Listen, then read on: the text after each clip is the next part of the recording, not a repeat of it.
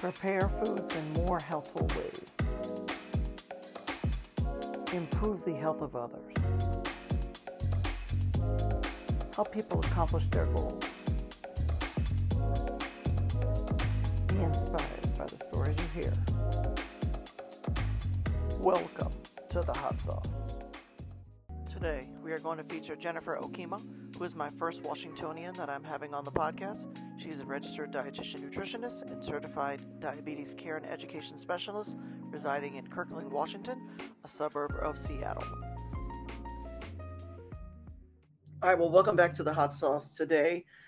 This is our first time that we're going to interview a Washingtonian, a fellow Washingtonian. She joined the Washington State Academy of Nutrition and Dietetics Board as I was stepping off. This is Jennifer Okemah, and we're going to go ahead and we're going to put her in the hot seat here.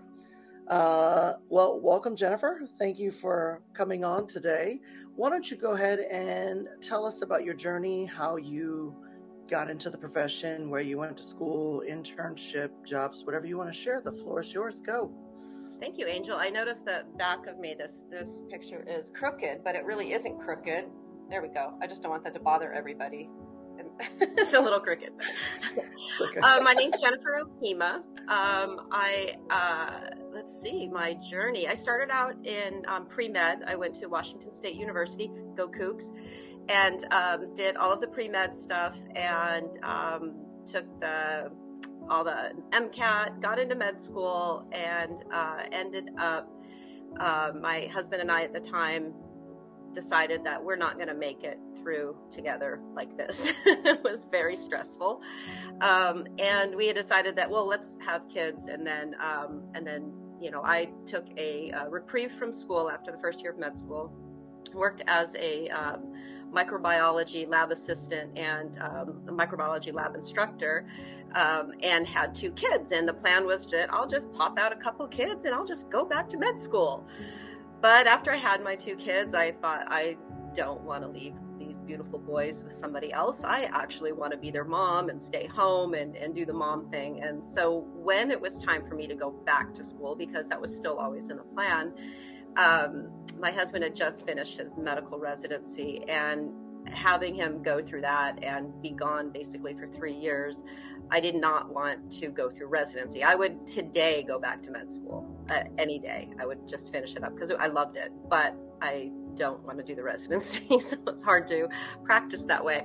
So I kind of had this period of time where I thought, what do I want to be when I grow up? And explored a lot of different fields, pharmacy, biochemistry. I love biochemistry. I use it every day in the field of nutrition, and I love to fall back on that. But I didn't see that there would be like a career impacting people. I'm a people person. I wanted to be around people. So I wanted to find a career that I was not going to get bored in. And that becomes pretty important later on as I talk to you, because it's how I sort of chose my niche of where I was going to go. I just have this, there's probably some sort of an actual Latin term for it, but I just don't want to be bored. I just don't want to know everything and be bored and not know what to do after that. So a friend of mine, very good friend of mine, said, Jennifer, have you ever thought of doing nutrition? You loved that kind of thing. And I was like, wow, that's a career. I can, make money at it. Well, yes, everyone, it is a career. Yes, you can make money at it, mostly. There's revenue streams for that. So we do struggle in the salary area, but I think things are getting better. So I did. I went back, got my master's in nutrition. I was in Oklahoma at the time, went to University of Central Oklahoma, and did my internship there, and had 2 little boys at the same time, and studied after they went to bed. I remember after putting them to bed, I would bring all my books to IHOP because it was the only restaurant that was open 24 hours a day. And I would just study, get home and sleep for a few hours, get them off to school. And it was just this weird cycle, but I didn't care because my other option during that time of my life was that I was going to be in residency anyway. So it was all really relative. It was easy for me to do because I had been set up for such an intense lifestyle anyway. So I knew it was just a minimum of time. I could do it. I could do whatever. And a couple of things, after finishing all that, I got intern of the year. And also I realized that when I study for an exam, for some reason, I need the smell of maple syrup. It helps my brain capacity. And that was from just being at IHOP. I was like, oh, I can remember by the smell of maple syrup. So, and then I didn't know, at that point we were going to move back to Washington, and I wasn't sure what route I was going to go in nutrition. I really love sports nutrition. And I didn't love clinical. There were some things that I knew that I wanted to put time into. I did start working clinical at first for a while because I felt that I needed, I just needed a firm foundation on knowing a little bit about everything until I was going to figure out what do I want to do. So one of the things I didn't want to do was diabetes. I felt that during school, during every aspect of health education, from my bachelor's degree all the way up to my master's, we were always had to talk about diabetes, and I just didn't like it. It sounds very weird. I just thought that we're going to see it. And that's one thing that I do teach other registered dietitians to be, and interns, is that you're not going to not see diabetes. You've got to know something about diabetes. But I thought I knew it. And then I had to write an essay on the entire pathophysiology of type 2 diabetes. And I saved that. It was one of my projects to get my master's degree. So I saved that to like one of the last minute things to do. And like the paper was due the next day because I just kept on procrastinating. Yeah. I wrote the paper and I struggled through the paper. I struggled through it, but I thought, I don't care. I'm just going to turn this in. And my professor called me a couple days ago, and she said, Jennifer, I have never seen you turn in such a terrible project in my life. Because I don't know. I'm one of those people that I love to have good grades. So I try really hard. And she said, this is horrible. And it was. I knew I turned in a horrible product. And so I thought about it, and I had to go through that whole paper, and I realized how much I didn't know. And that's what hooked me, is how much I didn't know. And then I became fascinated with it. I became absolutely fascinated with not knowing diabetes. To this day, I do a lot of public speaking. I speak all over the country. I talk on a lot of different subjects, like reimbursement for our services and nutrition topics to doctors, all sorts of things. But to this day, I will tell people, if you are working with somebody in the field of diabetes, and if they say they're an expert, run away. None of us are experts. And that's what is intriguing. That's what I love about it, is that it is forever humbling with the amount of information. It's forever humbling with the journeys of our patients who live with diabetes. It is, I will never get bored in this field. So I went on and I got my dual specialty. So I'm certified in sports and the CSSD, certified. It just doesn't roll off your tongue very well. Certified sports specialist in dietetics. Yep. And certified diabetes care and education specialist. But I went beyond that, and I got a very special, I think it's special. It's not well known, and I hope in the years to come, more dietitians get this other certification. It's called Board Certification of Advanced Diabetes Management. It's BCADM. The BCADM is probably one of the hardest exams I've ever taken. It is a multidisciplinary exam. So pharmacists, nurses, doctors, healthcare professionals that have a master's degree and above can sit for this exam. And I've had a couple of pharmacy friends who did not pass the tests. They just thought it was going to be easy, and it's not an easy test to pass. But with that board certification in advanced diabetes management, it's the closest thing that the Academy of Nutrition and Dietetics places as advanced practice. So it opened up my role a lot in what I could do, what I was expected to do, a lot of mentorship, a lot of ethics involved in that. but I'm so happy that I got it. I have to explain it all the time, but I don't mind doing that. But it's opened up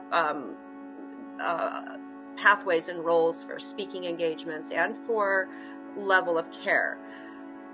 What it didn't do, and another like sort of stumbling block of what I thought I could do and what I can't do, what it didn't do is open up my scope of practice the way it should, only because of our state, the way Washington State has written the scope of practice for registered dietitians.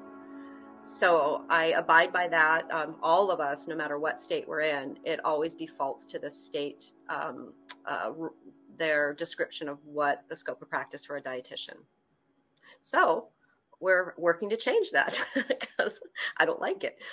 So I'm working with a group of renegade dietitians. We don't really have a formal group, but we're all, there's about 5 of us together, and we all gathered up and we're helping our state academy rewrite the entire scope of practice for dietitians. So that's a fun project. Awesome. That's a pretty cool story there. I'm just envisioning you in an IHOP. Did you have a tab running? They were like, oh, she's a regular. Oh, we were so broke. We, I think I always had coffee, and I actually brought my own food, but every time the waitresses would walk by, I wouldn't let them see that I was eating my own food. And I would look on the menu to find like, what's the cheapest thing to like earn my real estate at that table for the next 4 or 5 hours. But always a picture of that was another reason why I went there, is because they always had like the carafe of coffee. The carafe of coffee. Yes, the carafe of coffee. Yes. Yeah. Oh my. That's pretty funny when you said that, because I was like, I know the smell. Yes. The smell of the hash browns and everything. I suddenly remember the biochemical pathway of beta oxidation. Somebody please give me the smell of maple syrup. That's pretty funny. Well, tell us, like, what have your job prospects been like throughout the years? Like, what have you done after your internship? So after my internship, I was older than the other students, which I had a great experience and a great time. One of the things that I sort of didn't enjoy was that when I got into the Master's in Nutrition program, they knew that I'd been in med school. And so there was sort of this assumption all the time, oh, Jennifer, you have this, you don't have to do this. And it drove me nuts because I didn't get the same experience that everybody else got. They assumed that that I knew things I didn't know. And I had to fill in those gaps myself, and I didn't enjoy being put into that position. I rather would just be treated like a 3rd grader so I can learn everything as much as possible. So I use that concept in my field today. In my field of diabetes, we do a lot of type 1 diabetes, a lot of every kind of diabetes, actually. But I've hired a couple of people on my team that are registered dietitians and other roles that actually have type 1 diabetes as well. So that experience that I had as an intern and as a master's student of assuming that I knew things that I didn't know, I do the same with them. I transfer that to them and say, just because you have type 1 diabetes, I do not expect you to know this and master it. Your diabetes is your N sample of 1, and that's not science. And I don't want to put you into that position. And I've gotten nothing but relief and gratitude on their end of it, because it's also one thing that we've done wrong in healthcare and in our training is that if you have somebody with type 1 diabetes, they know what they're doing. They're fine. They know it better than anybody else. And we've all been taught that. And I realized that that's not true. That's actually not true. They're coming to us for help. They're coming to us because everybody in healthcare assumes they already know their diabetes. So that's actually been a really nice correlation that I've used from my early training to what I do now that I still keep in there.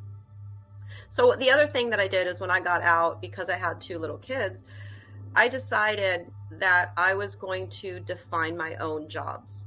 That I was gonna, that I knew that I had enough confidence in myself to know that I could take on any job I wanted to.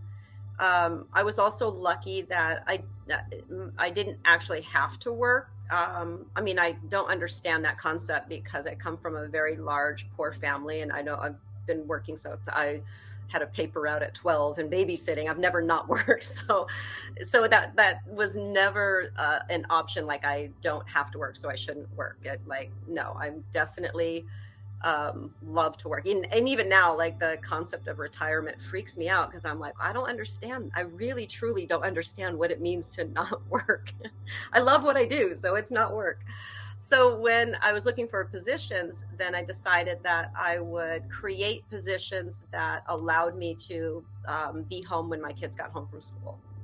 And I've always been able to do that. I've always been able to create the positions. I haven't always been able to abide by it because I stay at work longer than I need to or whatever. But I would approach different organizations, different hospitals that did not have diabetes programs. And I've done it 3 times. I've approached them. They didn't have one. I build the program. I get their program nationally accredited.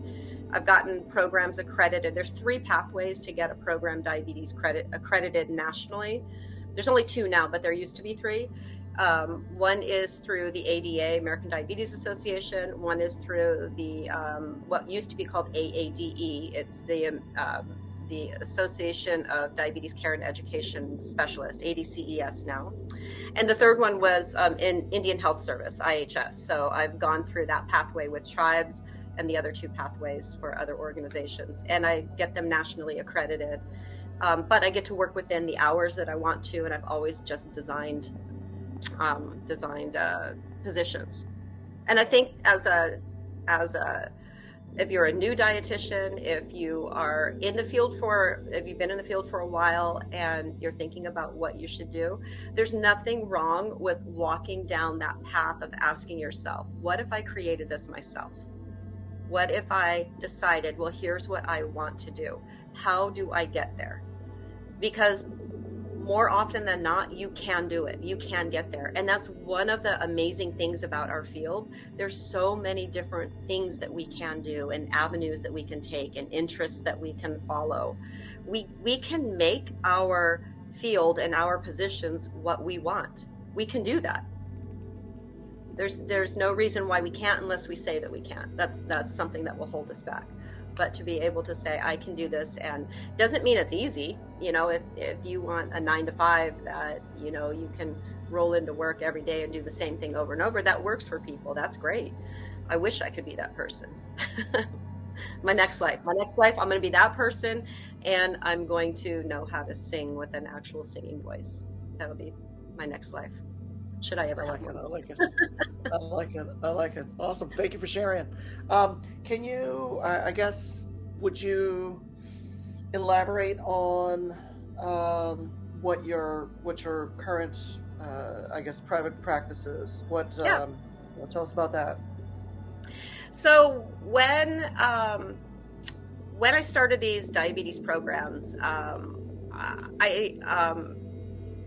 I got the programs to accreditation, but what was happening and what's still happening today is that diabetes education programs are not making money. They don't make money. They tend to be programs affiliated with hospitals and communities that are funded by foundations and by, I know one organization that I worked for, the surgical department was the one that was making money. And so they would, you know, funnel money into our bucket with the hospital because they felt ethically that it was the right program to have, and there was a lot of good going on, but they don't tend to make money.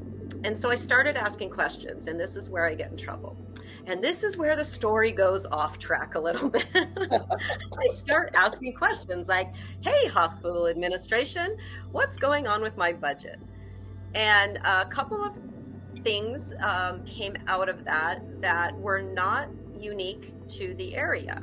One was that at that time, this is not currently a requirement, but at that time you had to have an RN on staff and an RD. You had to have both. So it was great because the registered dietitian was being elevated to being required for a diabetes program. I like that. what was different was that I ran the program. I was a program coordinator, and my RN partner, who is a dear friend of mine, I adore the heck out of her. She was making $15 an hour more than me. So that was weird. I have a master's degree. She has a bachelor's degree. I run the program. She comes in and sees patients and teaches the group classes, and she was making $15 an hour more. Her and I didn't know that. We found that out. She was appalled, couldn't believe it. And we went to the hospital administration, and they said, well, Jennifer, she's a nurse. And I said, I know. I'm a dietitian. Can we move on? And they said, no, she's a nurse, so she makes more than you. And of course, there's nursing unions and things like that. So I thought I pulled up all sorts of documentation of the salaries of diabetes educators in our field, represented them with pie charts and graphs and confetti and everything that I could possibly bring into that meeting. I ended up getting an increase in my salary. So speak out, everybody. Speak out, and also know your numbers. So that helped me out. I still didn't get up to the point that she was at. She felt she was making too much, so she actually took a decrease in salary. So that was the first thing. The second thing was that I had asked for some materials for our program, and they said, well, Jennifer, you guys aren't making any money. And we were working like crazy. We had plenty of referral streams, always busy. We were booked out 2 to 3 weeks in advance, and I couldn't understand, we were so busy. What do you mean we're not making money? So I went to the billing department, and this is where I started to ask these questions. And I said, can I please have a report in my nice sunshine, happy voice? Can I please have a report for, a year to date, blah, blah, blah, blah, blah, blah, blah. They said, absolutely. And by the way, if you work in any type of a program and you work for an organization and you run a department or are in any kind of leadership role, you get to ask the billing department for reports. They're happy to do it. They love running reports. They don't know what they mean, but they love the reports. Then I started finding the problems.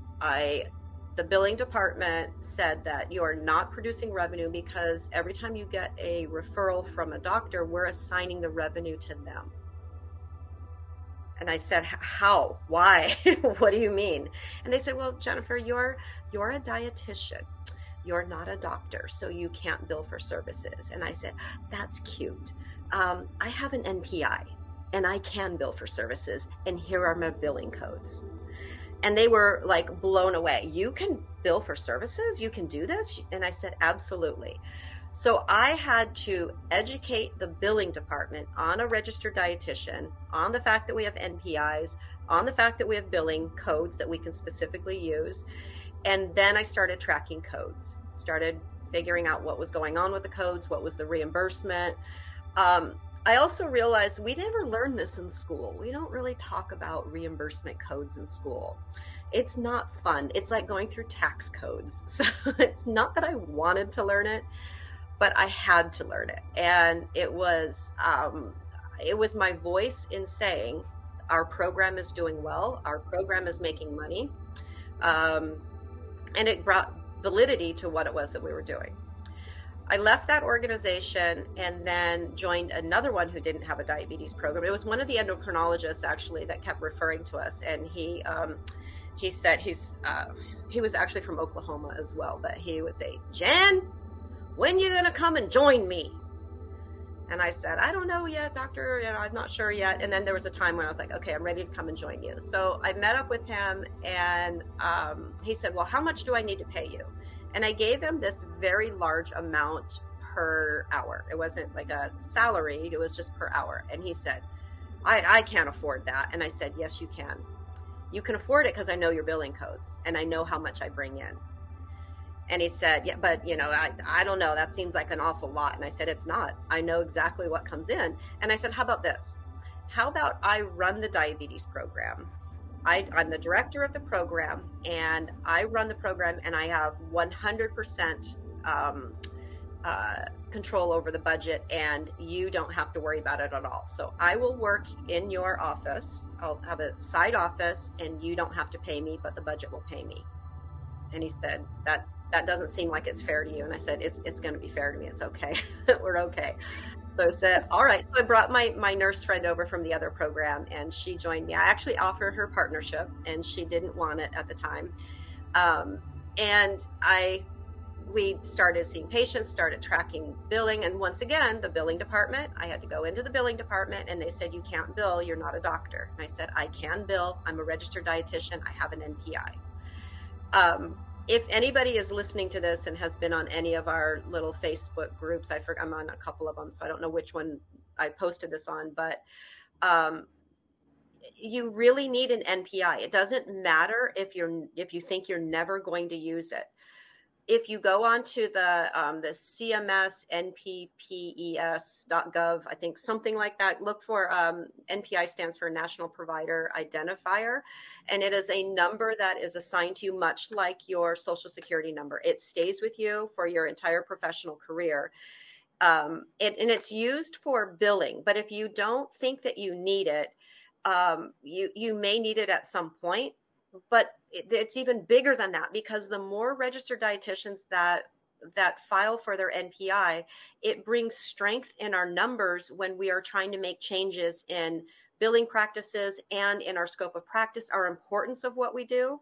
If we have large numbers of people with NPIs, then insurance companies and CMS and policy, national policy, state policy, that starts to look at, well, how many registered dietitians are there, and how, what are their billing codes?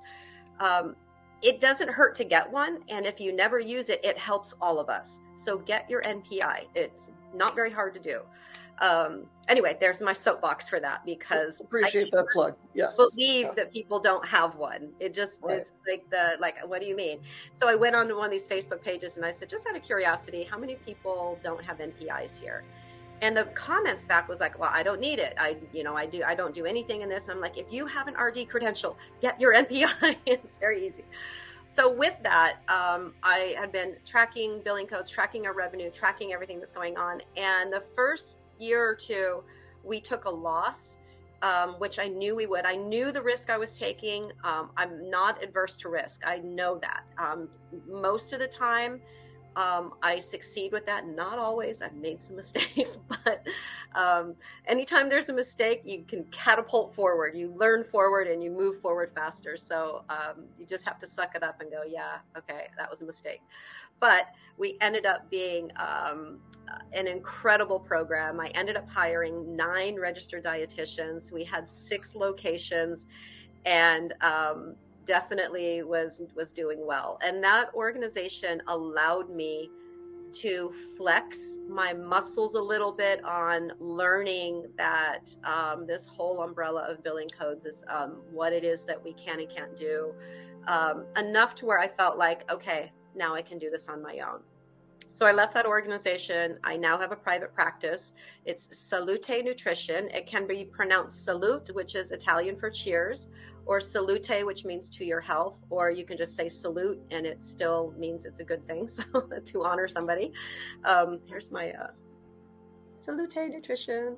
So I opened that up, and I hire dietitians, and I hire dietitians at many different levels and for different things. I actually have a nurse practitioner on my team and a nurse.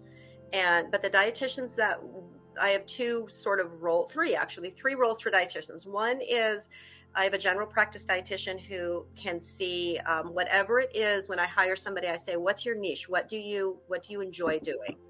And they get to build on that any way they want. I can provide mentorship through, we don't do eating disorders, so I can't provide mentorship through that. So I send those to my dietitian specialist friends of mine that I know are really good at eating disorders. You have to know what you're good at and what other people are even better at, because it's for the care of that patient. I'll never pretend I could do eating disorders.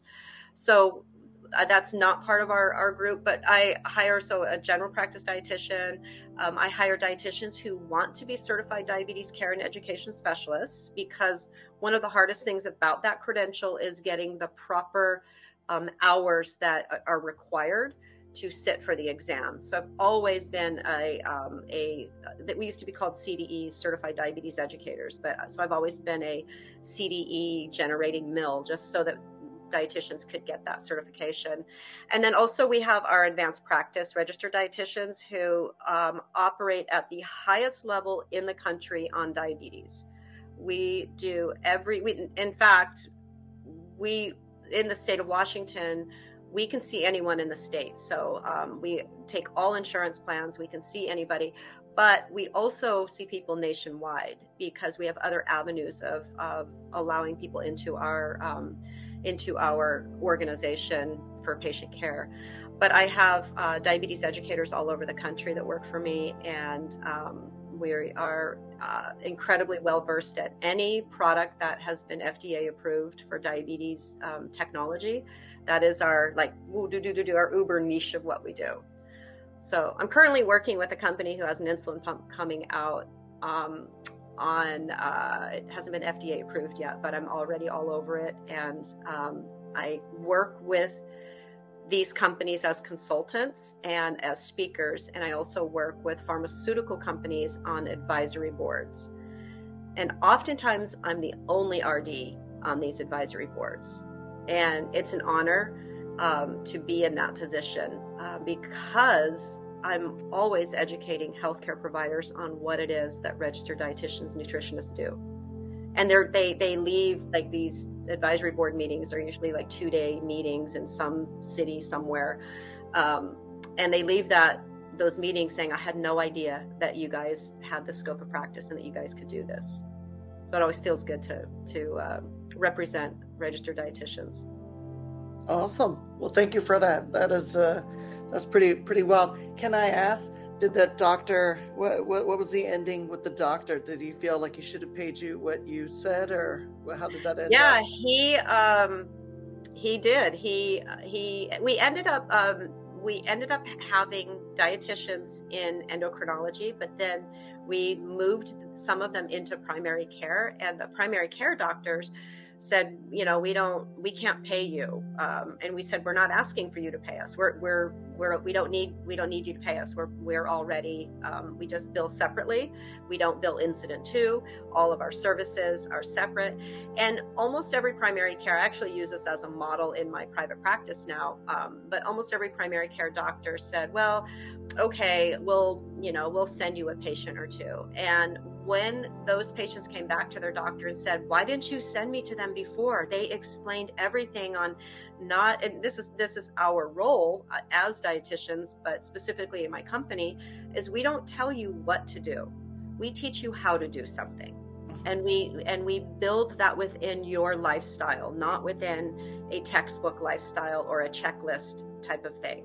We get to know our patients, we get to know their family lives, we get to know their access to food, and we create a way of them navigating their life nutritionally for better outcomes based on what they have available and based on solid information, doable, solid information. So our tagline is that we have guided coaching for better health, for better health. So that allows us to coach them through it and not come from this level of you can't eat that and you can't eat that and you have to eat this. Right. So the primary care doctors at the highest crux of what we had, they were so dependent on us. They were so happy that we were there that when I left that organization, the rest, I think, of the 9, there's only 1 still there. Everybody else left. But the primary care doctors still refer to my company because the value that we brought. And I love that. I love that they realize that, we are the nutrition professionals that can help with these lifestyle things, and insurance covers our services. That was another thing that I had to explain, is that insurance covers our services. If for some reason insurance doesn't cover our services, we have processes in place. We have cash pay. We also have payment plans. So we have accessibility. Right.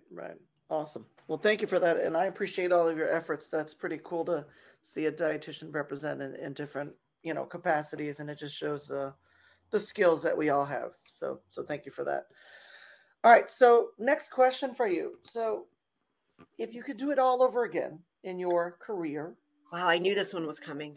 yes, what would you change and what would you keep the same? And you can give, I think it's, like I said, I've asked this question. You can say you don't change anything. You could say change a lot, I whatever. think one question I've gotten throughout my professional career is, do you regret not going to medical school, not finishing it? And I never have.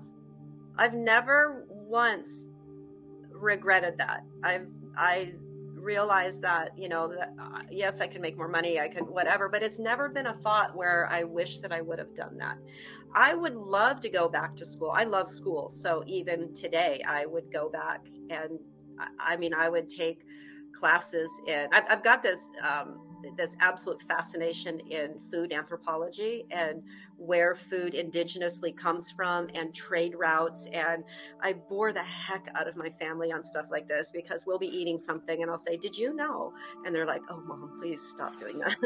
But it's fascinating to me of how Yeah. trade routes and hundreds of years ago are reflective in why there's potatoes in Russia today, why we have vodka, why the potato famine happened in Ireland, why there's tomatoes in Italy. There were never tomatoes in Italy. In fact, Italy, they were banned from using tomatoes because when the trade routes brought them over, it started killing a bunch of people because they cooked them in lead pots.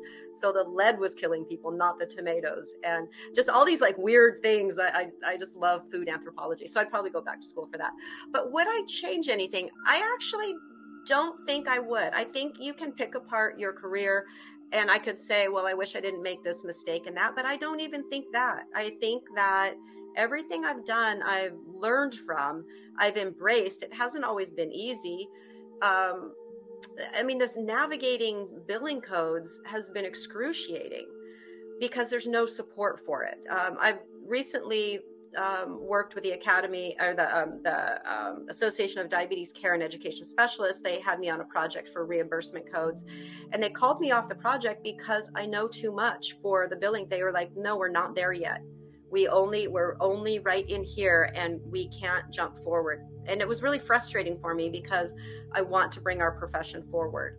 And they said, nope, we only know this stuff right now and we just need to keep inside the box, which was kind of disappointing.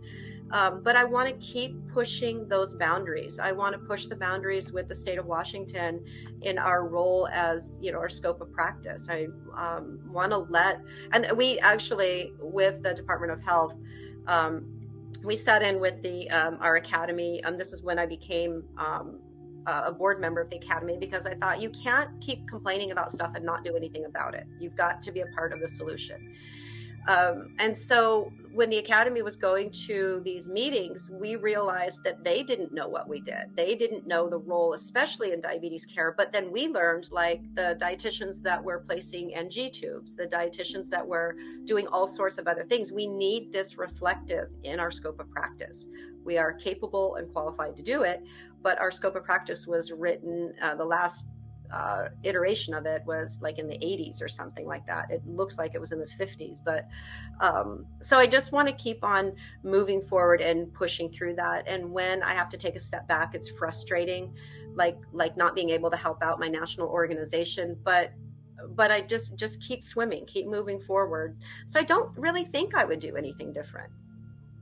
Okay. I have a I great life. respect that. That's good. I think that's a good way. No, I think that's a good way. There's always maybe something you could do different. I think the billing exercise has probably, while it was probably painful along the way, has taught you perseverance and a lot of skills. Yeah. And the more your information gathering, you're seeking, you're getting all this information, and that makes you a wheelhouse of expertise. So that's awesome. No, Well, I that's good. think one thing that happens is when you start asking questions, it's like being on a beach or being somewhere and you start turning over rocks. When you start turning over rocks, you start finding that there's a lot more that you need to learn. There's a lot more that you need to know. And I feel like I need to know it in a way that I can hold a conversation. I don't have to know everything. Same thing in diabetes care. I don't have to know everything. We do incredible diabetes care. We know our stuff well, but we don't know everything. And I love that. But when I start asking about reimbursement, I don't know everything. I've made mistakes. I've submitted claims that never went through. I've lost money. But keep on asking questions. Keep on, whatever it is, whatever your niche is, whatever it is, don't stop asking questions. It's a good, healthy way of taking information, assessing information, and figuring out what you want to do with it. Okay, awesome. Next question for you. What does the future hold for you? Well, I travel a lot. I love to travel. I have a condition known as, it's actually not a real condition. I made it up. And I have a couple of people over my travels that say, I suffer from that too. And I call it RSS, restless soul syndrome. I'm always like wanting to go somewhere. And as soon as I'm landing, I'm figuring out where I'm going to go next. I love to travel. I would love to be paid to travel as a dietitian with whatever role that is. I would love to. I would love to get my company to the point where all of the dietitians. We have 3 physical locations, and we've actually been doing telehealth since 2018. So I like to say we've been doing telehealth since before it was cool. Because I know the billing codes, and we've always been covered under telehealth billing codes that people didn't know about. So I travel a lot. I flip back and forth between the coasts, and I would like to do more of that. And I would like to kind of step back more of patient care and take care of my team. One of the things that means the world to me is that anyone who works for me, their health comes first. I don't want, if I hire somebody and they say that they want to work full time for me, I'm immediately afraid, because this is a grueling, very, very challenging field. And it will exhaust you. And I don't want to burn them out. So I say, well, you've got to take care of yourself. I don't want to burn you out. It's not that important. And our practice is built in a way that if you need to take time off, you never have to ask me for vacation. You can take time off anytime you want. And patients understand that. They respect that. If you aren't a good healthcare provider, you're not going to provide good healthcare. If you just need to have some of that self-care. So that's given me longevity in our staff. And so I want to be able to work less in patient care, because I tend to burn the candle at both ends and hold my own pretty well, but I don't want to do that forever. And then that way I can balance the program a little bit better. I would love to copy this model and move it, a similar model to another state. I don't know which state, but I would love to duplicate this model because it works and it's fantastic and it provides incredible care for people with diabetes. So, and maybe to do that from a villa in Italy, I mean, I wouldn't hate that at all. That would be great. That sounds pretty sweet. I always operate on the time zone I need to operate on. So my staff or whoever, they're like, Jennifer, they'll text me and say, Jennifer, where are you at? And I said, I'm right here with you. I'm on the time zone that you're on, the location and the coordinates. I was on our sailboat in Florida last week, and I still work. There's no such thing as not working. But still I make those choices and get to do those kind of things. So a villa in Tuscany is completely doable. That sounds like a good plan. Well, I could chat with you all day. I'll invite you, Angel. Hey, I'm totally down. I'm totally down to go.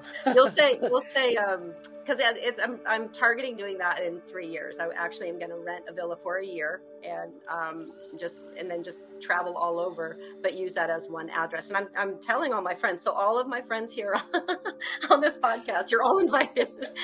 But Angel, you'll come to me and you'll say, yeah, we're doing podcasts in person now. So I'm going to have to come to Italy, right? Yeah, well, we'll do a follow-up episode. I'll go to Italy. Sounds good. I'm down for it. Well, I could chat with you all day, but I want to respect your time. So thank you very much for all your answers. Thank you.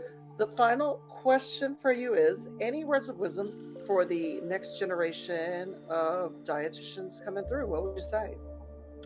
I would say that that with our field, because we have such a breadth of what it is that we can do, and because we realize at some point that everybody who eats thinks they're a nutritionist. We have a difficult challenge of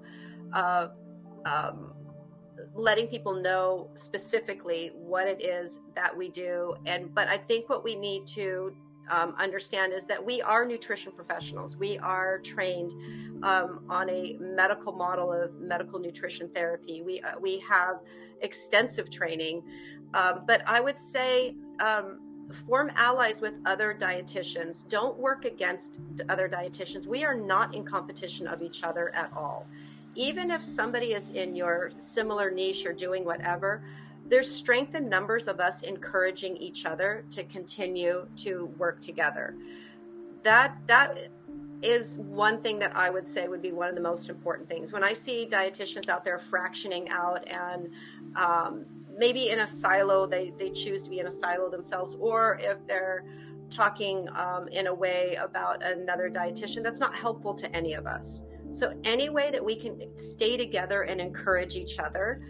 You don't have to know everything.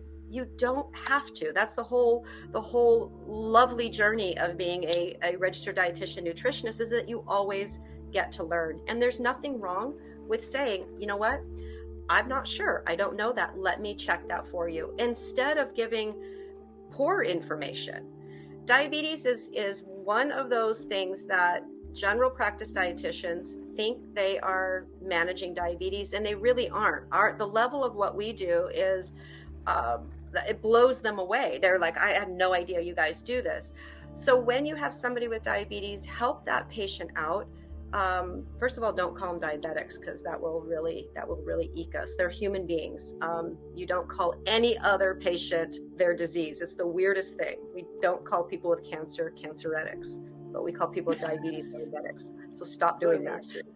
But if you're out of your comfort zone, refer on to somebody else. I refer on to other dietitians, help other dietitians out, and know that there is that strength. If you need help from another dietitian, contact them and say, hey, you know, I'm really interested in functional medicine, or I'm interested in lactation, or whatever it is.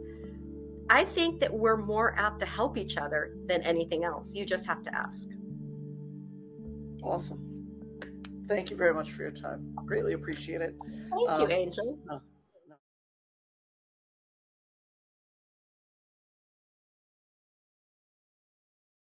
Before we end this video, I want to give a quick shout out to today's sponsor. It's me. Your greatest gift, if you are watching this on YouTube, is to like, comment, subscribe, ring the notification bell, and share this content. If you are listening on a podcast platform, please share away. And of course, if you want to buy me a coffee, you can go to Buy Me a Coffee and share a beverage my way. And if you want to purchase one for the guest that I just interviewed, send it my way and I will gift it to that individual. Thank you very much for watching, and have a great rest of your day.